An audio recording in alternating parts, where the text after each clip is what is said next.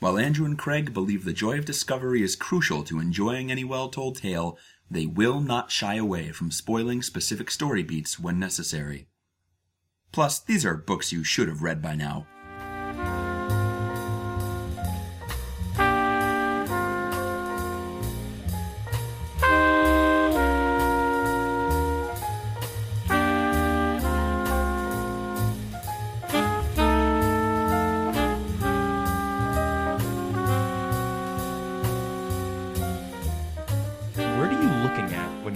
Right now, I'm looking just kind of in the middle distance at nothing in particular. Half your face isn't in the frame because I have to lean into this mic because you yell at me if I don't lean into the mic. That's true. I do that. You do that. Are you looking at your phone right now? Yes. How is it? Why? It's a phone. My book is on it. So. Has that gotten easier? Has that gotten better reading books on the phone? You dig it okay? You've been doing that for a while, right? Yeah, I like it pretty good. I do, especially in a book like the one I read this week, it's really helpful to be able to highlight stuff and come back to it. Even if we don't like use it to refer in the show, it's just like highlighting it makes it stick more in my mind because I've read it, the time that it took to read it the first time and then the time that it took to read it again as I highlighted it. So, all right. Repetition is key to learning. Do you get distracted? You get like your tweets while you're reading? You can turn on Do Not Disturb mode if you want. I read a lot of this one on a plane, so, I had it in airplane mode anyway. Is that a real thing? Do we have to worry? We don't have to worry about that, right? I think they're actually working to relax those regulations a little bit. So I think you'll still have to have it in airplane mode, like not transmitting anything, but I think we're getting to a point where some portable electronics might be But what about planes with Wi-Fi? Takeoff. Is it just during takeoff? Why is that the problem? It's like people were nervous about it, and so it's a regulation. Like it's, as far as I know, and I'm just talking based on like articles that I've read, there is no real clear like technological reason if they needed to. And I'm totally making stuff up right now. Yeah, I love it. I think it's make up more technology. I think it's easier to shield the cockpit and what the are you insurance saying? and stuff from Wi-Fi signals. Yeah, sure. Than other stuff that was made to travel further. Yeah. I'm hurting myself like making up all this stuff right now. All right. Well, should we start the show? Okay, let's start the show before I make up any more plain facts. All right. Welcome to Overdue. It's a podcast about the books you've been meaning to read. My name is Craig. And my name is Andrew, plain we're expert. All about plain facts here on Overdue. Do you know any more plain facts, Andrew? Knowing plain facts has not been a barrier to my spouting talking about plain facts so far. I don't know why I need to know them before I start talking about them. A plain fact that I sort of know is the one about why airplane food tastes so bad. It has something to do with your nose at that altitude. Can you be any more specific than that at all? Something about the air pressure and it affecting like your taste receptors or the interplay between your nose and your taste buds, something like that. Something about being up that high in the sky. I don't know. I think that's propaganda from Big Plane. Big Plane. I think there's only Big Plane. Is there a little plane? I think there are small planes. Indie plane. I was into that but plane like before it took off. If I bring a tasty granola bar on a plane and I eat it on a plane, it still tastes good. It tastes like it does on the ground. It doesn't automatically become some like garbage bar. I think that sounds made up. Okay, that's bunk. Myth busted. Let's myth some other busts on this show. Andrew, what did you read this week? I busted Don't Go Back to School by Keo Stark. It's a crowdfunded, like a Kickstarter backed book full of interviews about people who have found professional success without going through like the traditional graduate school, and sometimes even like undergraduate and high school level, formal education. All right. Well, before we dive into the book itself, do you know anything about its like Kickstarter? Why do you think it was something that was crowdfunded? I don't know except to say, and I'm gonna make up some more facts here. Yeah, book That's facts. just how we roll. I think it's kind of becoming a zeitgeist. Am I using that word correctly? To like it's becoming a thing to push back against formal education in the wake of like all the student loan debt and all the underemployed and unemployed recent college grads. Like I think that people are starting to look for other ways to make, to get where they want to go. Mm-hmm. And I think this probably taps into that. And it wasn't like a huge, like when you hear about the huge Kickstarters, they're usually for technology stuff. It's usually like software, hardware, video games, things like that. I mean, the Veronica Mars movie. Yeah, or like Zach Braff's movie where you can help an incredibly rich man attain his dream of making a sequel to Garden State. Zach Braff's new film, My iPod Collection. Garden State 2. Yeah. Starring Zach Braff. But yeah, I think it was not a huge Kickstarter. I think it was like 1,500 backers or something like that, which I think was more. Those are figures you would see more commonly, and probably still do see in like art stuff that gets founded. Like I know you put up a play once that was financed partially by Kickstarter. Yep, and it was very small scale, but it got you guys like money that you wouldn't have been able to get otherwise. Yeah, basically paid for the main costs were the rental of space, which is always a huge money sink for plays that you're producing without a conventional theatrical home. Yeah, and if I can get off on a Kickstarter tangent, that's the kind of stuff that I do. That's the kind of stuff that I really think Kickstarter is good for. When you hear about these really big technology things, a lot of the time, or at least some of the time, it's about like previously established people using it to like reduce risk.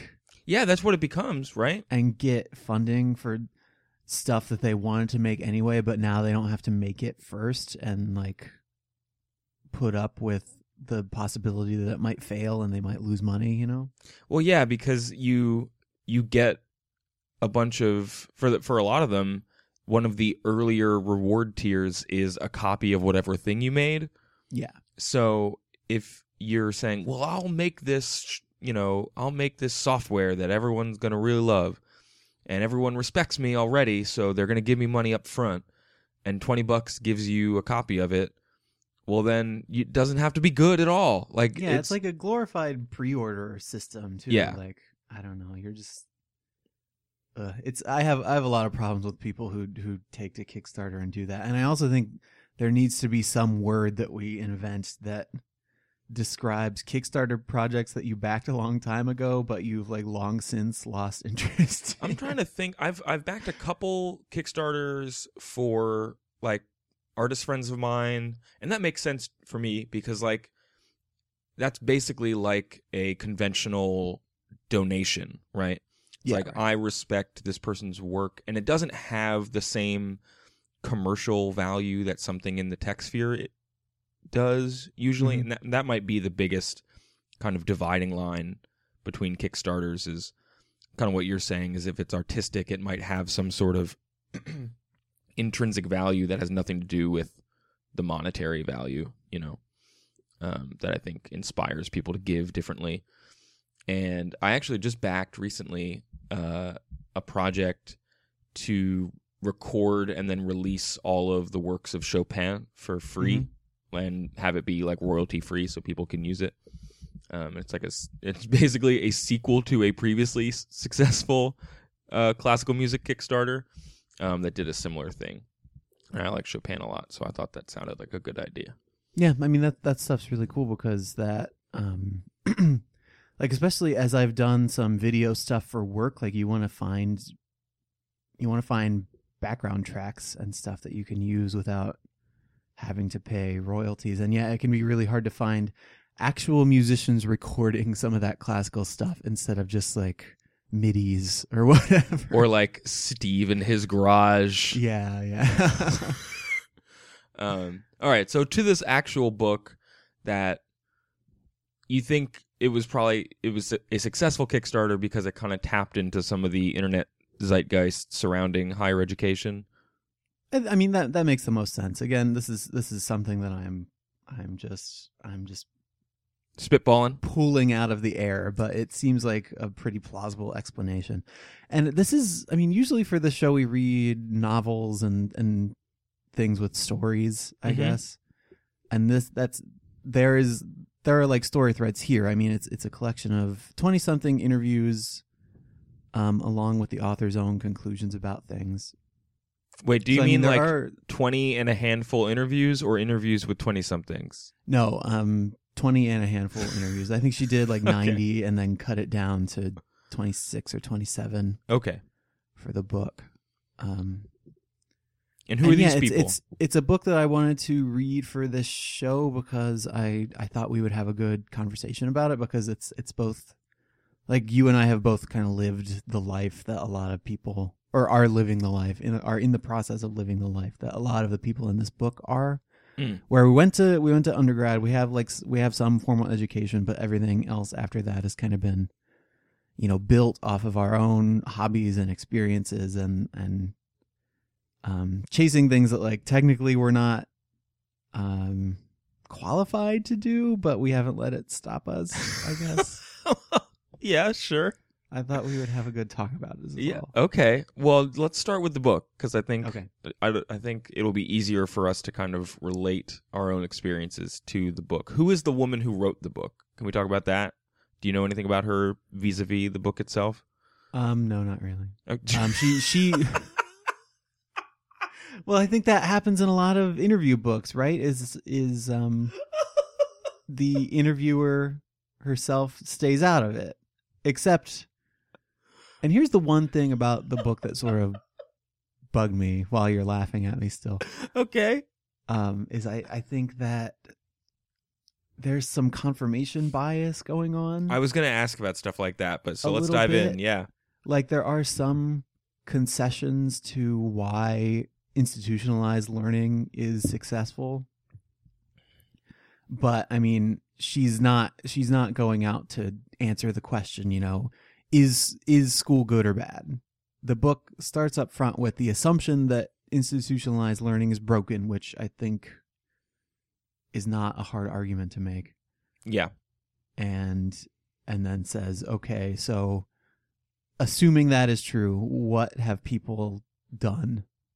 Or, like, what are people doing to find their way forward?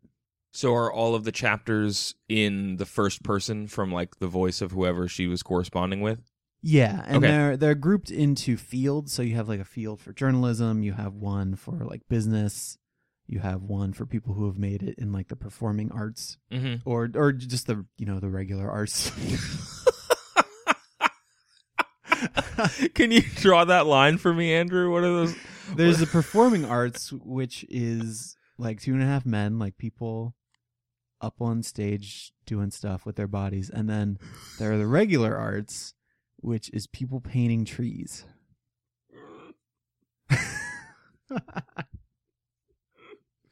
You need to laugh louder so people know. I couldn't. So wait, so it's John Cryer or Bob Ross. Those Yeah. are the arts. Yeah. Those are Okay. the two schools of art. Welcome to the John Cryer School of the Performing Arts. And you can walk across our adjoining Charlie Sheen Memorial walkway into the Bob Ross School for Art and Design. Is that what you're saying? Yes. Okay. Were there any other fields? Was there a fourth field? Was it like cooking? What was it? Tech? Writing? I mean, just like more generalized writing. There was one lady in particular who she and her husband make composting toilets, which I guess is like a toilet that reuses what you put into it. And does what as with it? What do you mean fertilizer reuses and it? compost. Like, it makes it into fertilizer or like composts it. Does it have a direct conduit to my yard? I don't know. It's like she talked a lot about how she learned about composting toilets and how she hooked up with other people who knew about it and how she learned how to navigate like the regulatory waters. Wait, no, Not a whole lot about the regulatory waters. The process of what exactly the toilets do. I think that's left up to the reader. So these are to go Etsy and toilets, research. is what you're saying. Basically, yeah, like Etsy hand knit. hand knit compost toilets.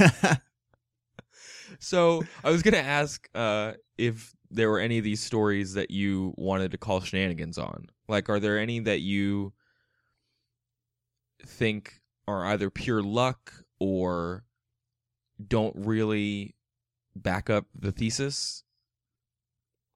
I would say not. Okay.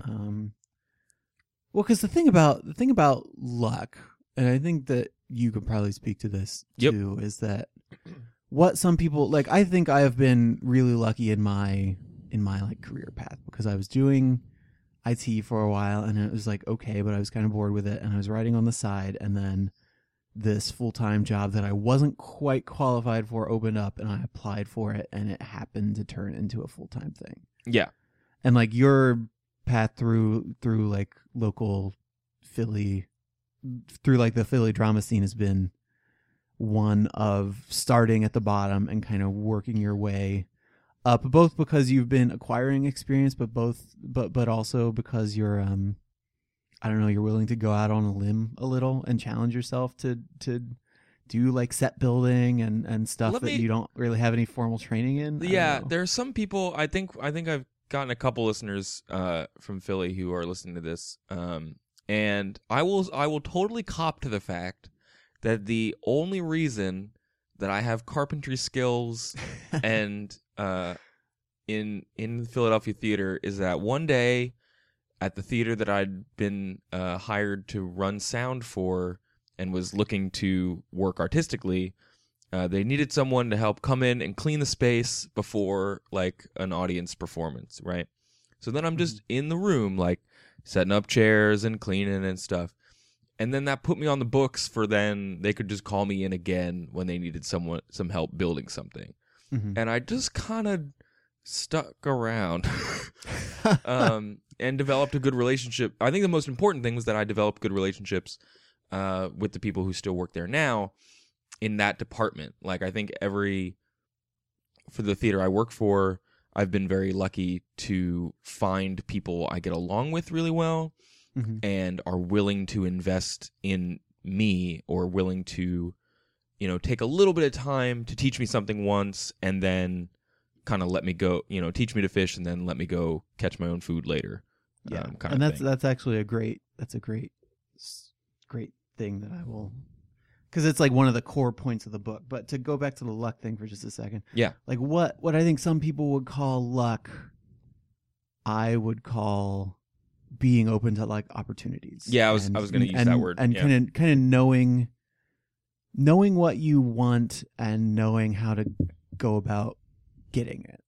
Yes. it is luck, but it's also not like you were just sitting around waiting for something to drop into your lap. Like it's not lottery luck. It's not blackjack luck, It's not even necessarily like, there's probably a middle ground of luck, which is the like meet a stranger on the subway and then marry them 3 years later luck. Like that's yeah. You have to be open for that kind of thing, and then that starts getting closer to what we're talking about, which is that like putting yourself out there and then not saying no to the right things. Mm-hmm. Yeah, and I mean it's luck in that there is no reproducible set of steps that will lead from point A to point B, which is what I think intimidates a lot of people about that kind of thing. But yeah, like you approach things in a way that I don't know, that makes you more likely to be in that right place at that right time, if that makes sense. Yeah. Can you pull up any specific examples from the book that you think kind of align with our own personal narratives? Well, to get back to your point about, man, I forget what point Oh no. No, just your point about getting along with people. And finding people and like connecting with people who are willing to invest some time in you because you are, you are also making yourself available to and useful for them. Is one of the concessions the book does make to institutionalized learning is it kind of offers a built-in community of people who are, at least in theory, interested in a certain subject. Mm-hmm. And one of the things that a lot of the people in the book did to replace or, to get by without institutionalized learning is you have to like reach out and form communities and like ask questions of people. Like there's one lady in particular who has, and I think her career path was probably like the biggest jump from one thing to another, but she ended up covering like the nuclear industry basically. And she doesn't have like a background, like an educational background in like physics or any any kind of nuclear stuff. Is like she wanted to be a writer. She does, I believe she did do some undergrad stuff, but she moved to a town that had a nuclear plant in it. Mm-hmm. And she started doing research and just like, and she just started like calling people and like talking to people and trying to make connections. And like, if there was something she didn't know, she would try and find somebody who was an expert in it and like being attentive and asking questions. And something that happens over and over again in this book that, again, I don't know if it's reflective of just the interviews that were picked for it or if it's like something that happens all the time, but people are willing to share what they know about stuff if you're, to an attentive audience or to an interested audience. Well, people want to talk about themselves, to be totally callous. Yeah. And to admit something about myself also, like I really enjoy, not in a I hope not in an egotistical way, but I enjoy talking about my own work with someone who is interested to hear it. Because then it sparks an interesting conversation because you feel like you are an expert on yourself, even though a lot of people aren't. I would argue that most people aren't, including myself, but you feel like you are. And so it's very, you live with yourself every day. And so it's very comfortable to talk about what you know. And if someone is saying, hey, tell me about that thing I think you know a lot about, who's going to say no to that? Yeah, right. And especially if that person is also like interested in the field or knows something about like another segment of the field, then it becomes like an exchange of information. Yeah. And that's what a lot of the professional relationships in the book are kind of built on, is people have common interests and like overlapping fields, and they kind of find each other, and they either through like email lists or through like groups that meet once a month or once a week, they kind of find each other and they form this support network that a school might otherwise, provide. Yeah. And I'll say, like, I have not completely ruled grad school off the table for theater. And one of the main reasons is that, the grind of finding new work to do and new jobs, etc., can get a little hectic, and it can actually prevent me from, and often does, from actually having time to reflect on how and what I'm doing artistically. Yeah. So that is the big draw for me of school, is the opportunity to go to a place where it's like, hey, you got time. Let's teach you about teach you a lot about stuff you don't have time to think about when you're actually doing the work. And to do the work in a risk-friendly and failure-friendly setting is another thing, because yes, you should be allowed to fail spectacularly, but the world in which commercial success and art intersect is not very friendly to that. Well, and the people in the book who do have kind of a less dim view on school, and there aren't very many of them. Like a lot of them don't talk much about their schooling except to say, I dropped out of high school, or I went to graduate school for a year and then left, or whatever. Like it's kind of implied that they don't think school is such a big deal because they've all gotten by without it and done fine. But the people who did have a better experience went to less traditional schools, I think, where like the main problem that Stark, I think, has with school is that it's very rigid. It's not very flexible. It can't account for the different ways in which people learn. Mm-hmm. And it's very grade driven and very like, and the goals that it works toward are often very like artificial. Yes. Okay. And so I think if we got to a point where there were more institutions that were more flexible and, you know, maybe didn't put so much importance on grades and put more importance on learning, or like got better at using grades as a way to measure learning instead of measuring like how well you can spit facts back up or whatever. Yeah, I think she would like a school a little bit better if that happened, you know, in more places. Yeah, I don't know if you saw, there was an article going around in the last week or two about how dumb the SAT writing section is, and I'm just so happy that I never had to take it. Like the write a 5-paragraph essay on something you've never like thought about before, and you can't do any research, and you can't. Yeah, and you only have the amount of time we've given you. And the people who are grading it are, you know, it is in their best interest to grade it within 2 minutes.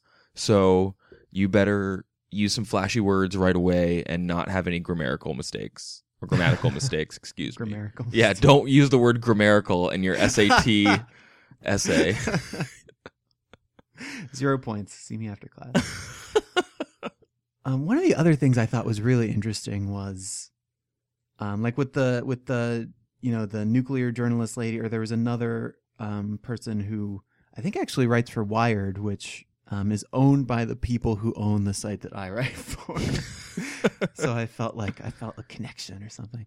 But is they just don't talk about their education in job interviews. Like a certain draw, at least when you go to a good school, or like a school that is perceived as being good, is that you have the name and that people want to hear that name and it will impress them. But like the Wired person has, you know, she taught people about computers for a while, like in a school, and to get she didn't have, I think she was one of the ones who hadn't finished high school, I think. Oh, wow. But she just got, you know, they were looking for somebody, you know, they had the standard, like, you need this and this degree or credentials or whatever. But when she got in for the interview, like, it was clear they just need somebody who really knew stuff about computers. And she did, because she had kind of like learned herself and taught herself through working in a computer lab. And the like principal or whoever it was that she was talking to didn't realize that she didn't have those credentials until she had been doing the job for several months. Oh no. Already. But yeah, like, people just, at least in the experiences of the people in this book, it's kind of surprising how little it comes up if you don't yourself bring it up. Like, usually people are just looking for skills, and sometimes those degrees are useful as like shorthand evidence that you have those skills or something, you know? Yeah. Depending on the field, education, is only so important on the resume, and it becomes increasingly less important the further you are out of school. Mm-hmm. And the book does admit that there are fields where this doesn't really work. Like, how so? Where? If you're in social work or anything that really does have like state mandated certifications and things that you need to actually practice medicine, etc. Yeah. Like there's or a lot of the like harder fields, like the science and math and stuff. Like, it's not impossible to break in, but it's often more difficult to do the like fake it till you make it thing. Yes, I would imagine like that. Yeah. And so a lot of the stuff in this book does apply to people like you and me and most of the people we know who did softer stuff and things where it's more analytical and more like there's not a right answer every time. Yes, fair. You know? Mm-hmm. Does it account at all? I don't know that it would. Does it account at all for people who aren't really self-starters? Like, I think this is sort of a Malcolm Gladwell outlier situation. Like, speaking to your earlier comment that it was confirmation bias, you know, these interviews uphold the thesis, but like, what about the number of people who might not get a job were it not for college education? You know what I mean? Yeah. I mean, and the, you know, when it talks about the things that school is good for, yeah, like built-in social like situations where you can talk with other people who are interested in what you want, and then also, and again, mostly for the good schools and not so much for the cheaper, lesser known schools, is the networking stuff that it provides.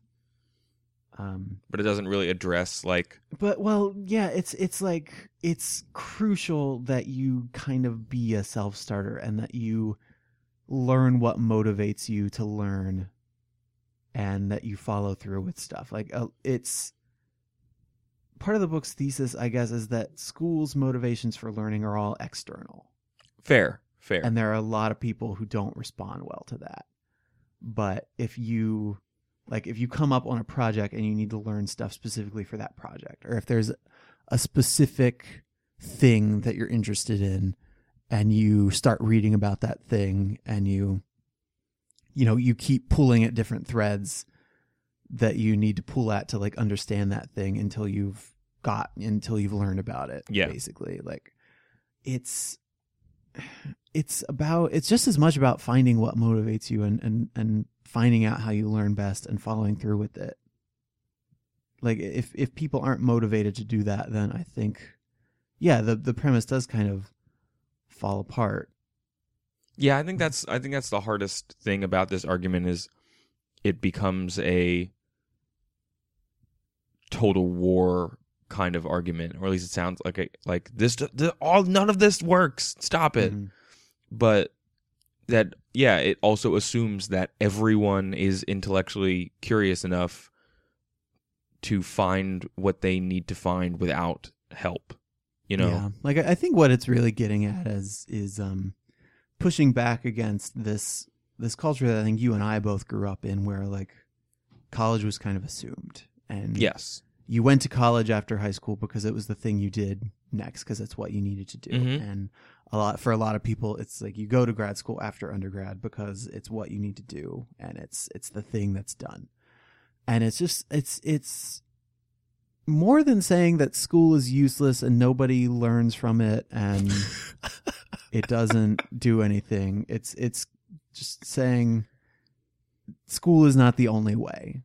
You don't need to get into all this debt. You don't need to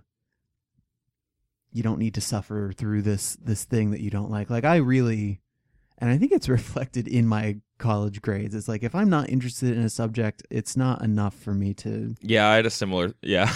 Yeah, like my grades in classes I did not care for they just tanked. They weren't great. I just couldn't motivate myself to care enough. Like I did most of the reading in kind of a disinterested way, and I paid enough attention in class that I could pull the C's or B's or whatever it was that I got. But it was only in the classes that I really liked that I got A's in. Yeah. But yeah, it's I think the core thesis of the book is just trying to show people who have been brought up with this, college only mentality that, yeah, there is another way. And yeah, there are people who are making 5 figures, 6 figures, despite not having gone through traditional channels.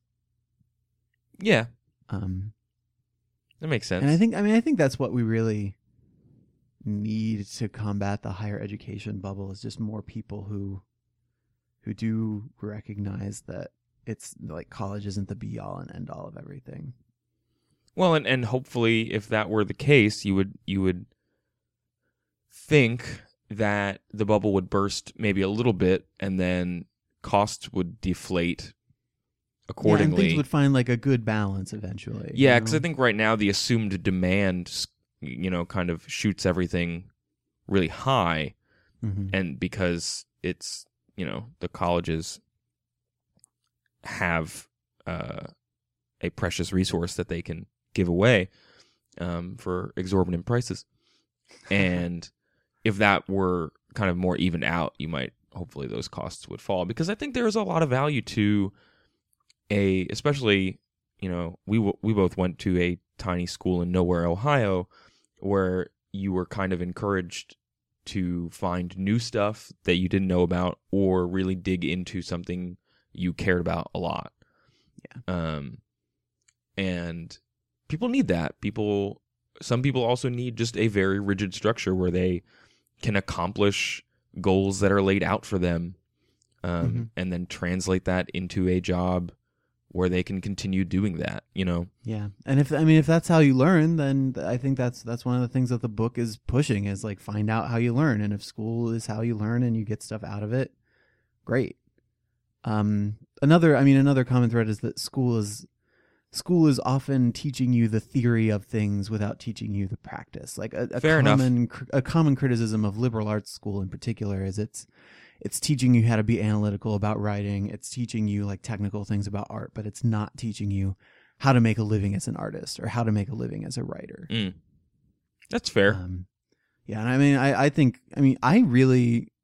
I guess I'm coming off as kind of negative on the whole school thing, but I did really like undergrad, not always for the classes, but definitely for the social interactions and like the opportunity to be exposed to things that I would not otherwise have been exposed to. Yeah.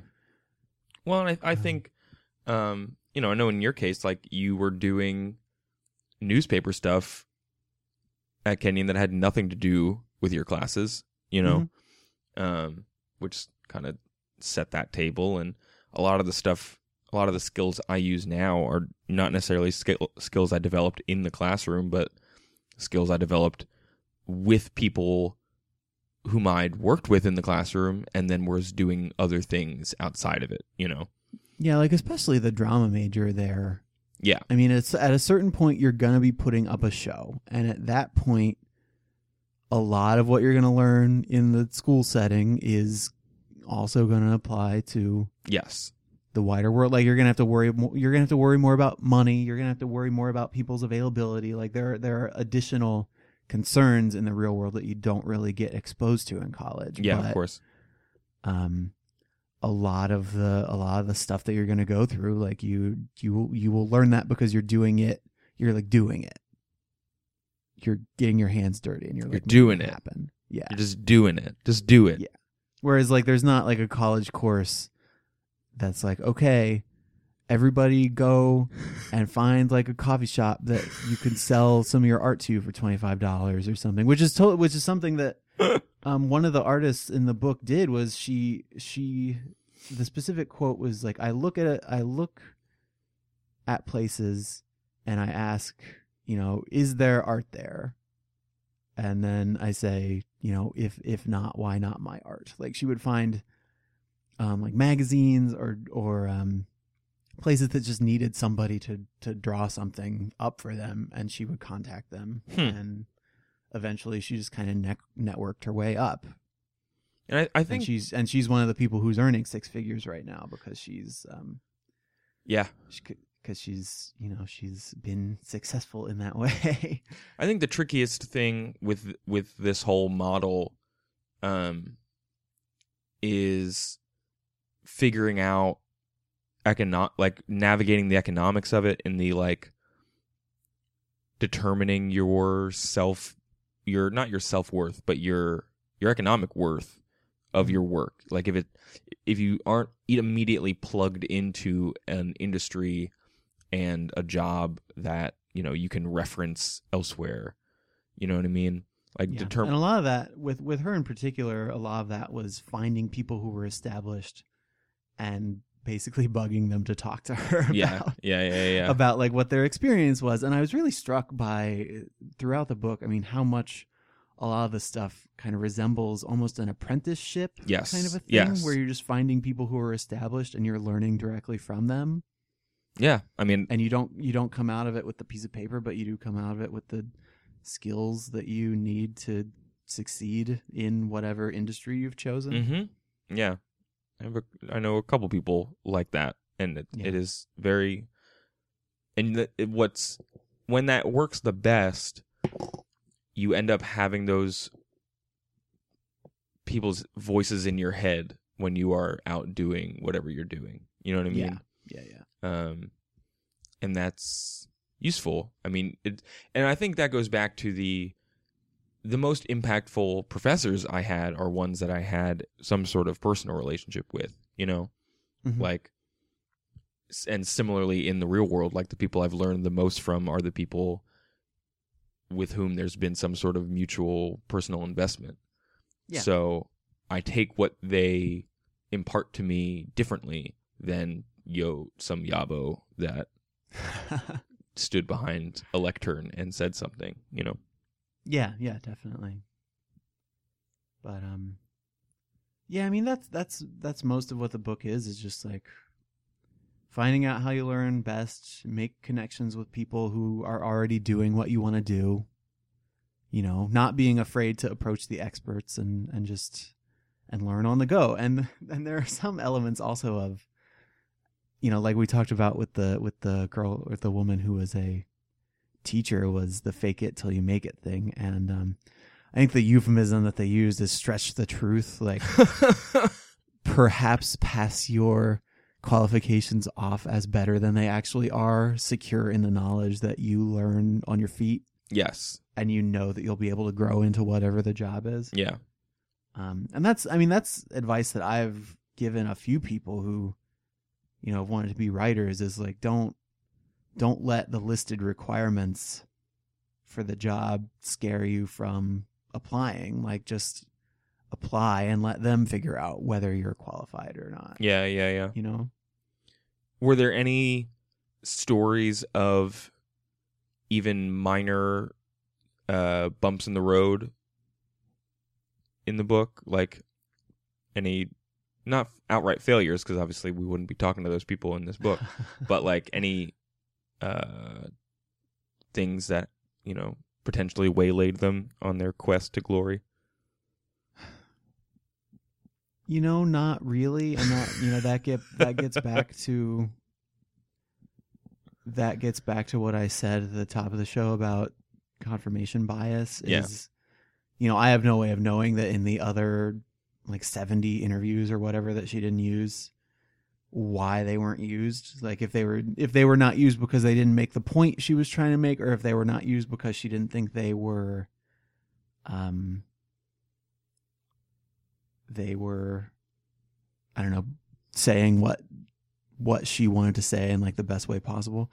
But I mean, she did set out to talk to people who had found success following their own path. Yeah. I guess what I would be interested to know, and maybe there's small instances in the book that just don't jump out to you as this, but like, where along the way did these people maybe hit a stumbling block and kind of recalibrate and reassess like what they were up to, and then see that next opportunity? You know what I mean? Like, yeah, I mean, often in this book, those moments are the ones where they decide to give up on school. Oh, okay, all right. There was one guy who he actually loved undergrad, and he wanted to go on to become like a Nietzsche scholar and just like be in academia forever, and that's what he thought he wanted to do. And he got to the point where he was talking about it with somebody who was actually a professor at the school he wanted to go. And he found out that if he was going to be a Nietzsche scholar, he would have to like know German, and he didn't know German. And that was kind of a setback. Oh no. So, but the story does not end with him mastering German and then becoming a Nietzsche scholar? No, it ends with him like, he realizes that he can learn about the stuff and read the stuff and enjoy the stuff outside of the context of a classroom because he knows he wants to. Yeah. You know, and so a lot of the times in this particular book with these particular interviewees, who, as we have discussed, are probably biased in favor of not school, that moment of stepping back and reevaluating usually comes when they realize that they're not getting what they want out of the school system. Okay. Fair. Yeah. Um, But I mean, I would. It's not a hard read, and you can jump around between interviews as you want, because a lot of the time they're driving home kind of the same general points. yeah. About finding a community and being open to opportunity and talking to people in the know. I would recommend it to even people who are already kind of making it at on their own without like graduate level education. Yeah. But especially to people who are in a more arts oriented field who are really conflicted about whether to go back or not, because I think there are a lot of people like that. Like they're not where they want to be, and the only way forward that they can see is more school, going back to school. Yeah. And I mean, I think we both know some people like that. Yeah. So. Yeah. Yeah. Well, so for those people, I think it's pretty enlightening. It can be encouraging to see other people succeeded, even if it's sometimes preaching to the choir, sometimes telling you stuff that seems a little self-evident, Yeah. All right. So you liked it? I liked it fine. Well, it spoke to me as somebody who has kind of made my way forward in the way that a lot of people in the book have made their way forward. Well, there you go. Yeah, because I had a classics degree, but I went in for IT because it was something I had taught myself, and then from there, my interest in tech and my interest in writing, I don't know, just combined to make this job that I like kind of a lot. Well, and at this point, you've basically rendered school moot, Yeah, I wouldn't go back. I don't think I have to go back. I'm pretty secure where I am, and I've at this point, if I were to need to get another job, I would go to the network of people who I've been building for the last 2 years before I would go, I guess I gotta go to J school now because I don't have a job anymore. Well, and I think too, since you're already plugged into a news cycle and all sorts of stuff, it might be detrimental to take yourself out of that, Yeah. All right. Well, thanks, Andrew. Thanks, Craig. And thank you, the listener. Thanks you for listening. That's not very grammatical. A couple people on our Facebook page were talking about sending in some comments, RE, grad school, and higher education. And if you've listened to this podcast and you still have those thoughts, or you have those thoughts now that you've listened to this podcast, we'd love to hear them, and we'll probably talk about them on the next show. So you can email those to overduepod@gmail.com. You can tweet them at overduepod or facebook.com/overduepod. We'd really love to kind of get some feedback on this, because I think a lot of our listeners and friends who listen probably have some interesting opinions. I'd specifically like to hear from anybody who did go and kind of can't imagine doing what they're doing now without having gone to grad school. Yeah, definitely. I would like to get the other side. That is the viewpoint. That is the viewpoint not represented. Yes. In between the three sources of information, the two of us and the book, we do not have someone to speak for grad school. So hit us up. We also have a webpage up at overduepodcast.com, and on that webpage we have the current episode. We have a catalog of past episodes. It's getting bigger all the time. And we have Amazon links to the books that we will be reading, usually over the next 2 weeks. I think we're going to be able to get back on that horse hopefully this week, because I know what I'm going to be reading next for once. Uh-oh. If you want to read along, or if you want to get one of the books that we've talked about because you think it sounds interesting, use those links, click them, and then buy the books on Amazon that way, because we get a tiny cut from Amazon, which helps defray hosting costs and the mental anguish that we are experiencing by reading all these books. We also have links to our RSS feed, which you can use to subscribe to the show in any podcast thing that you use. Yeah. And we also have an iTunes link for those of you who are locked into Apple's ecosystem. You can click that. You can also rate and review us up there, which really helps the show out in the rankings and helps find us a wider audience. And I think that's the whole spiel. That's our right? whole spiel. It's a big spiel. Do you know what you're going to be reading next week? No clue. Okay. Well, Craig will figure that out, and we will get it up on overduepodcast.com. Until then, try to be happy.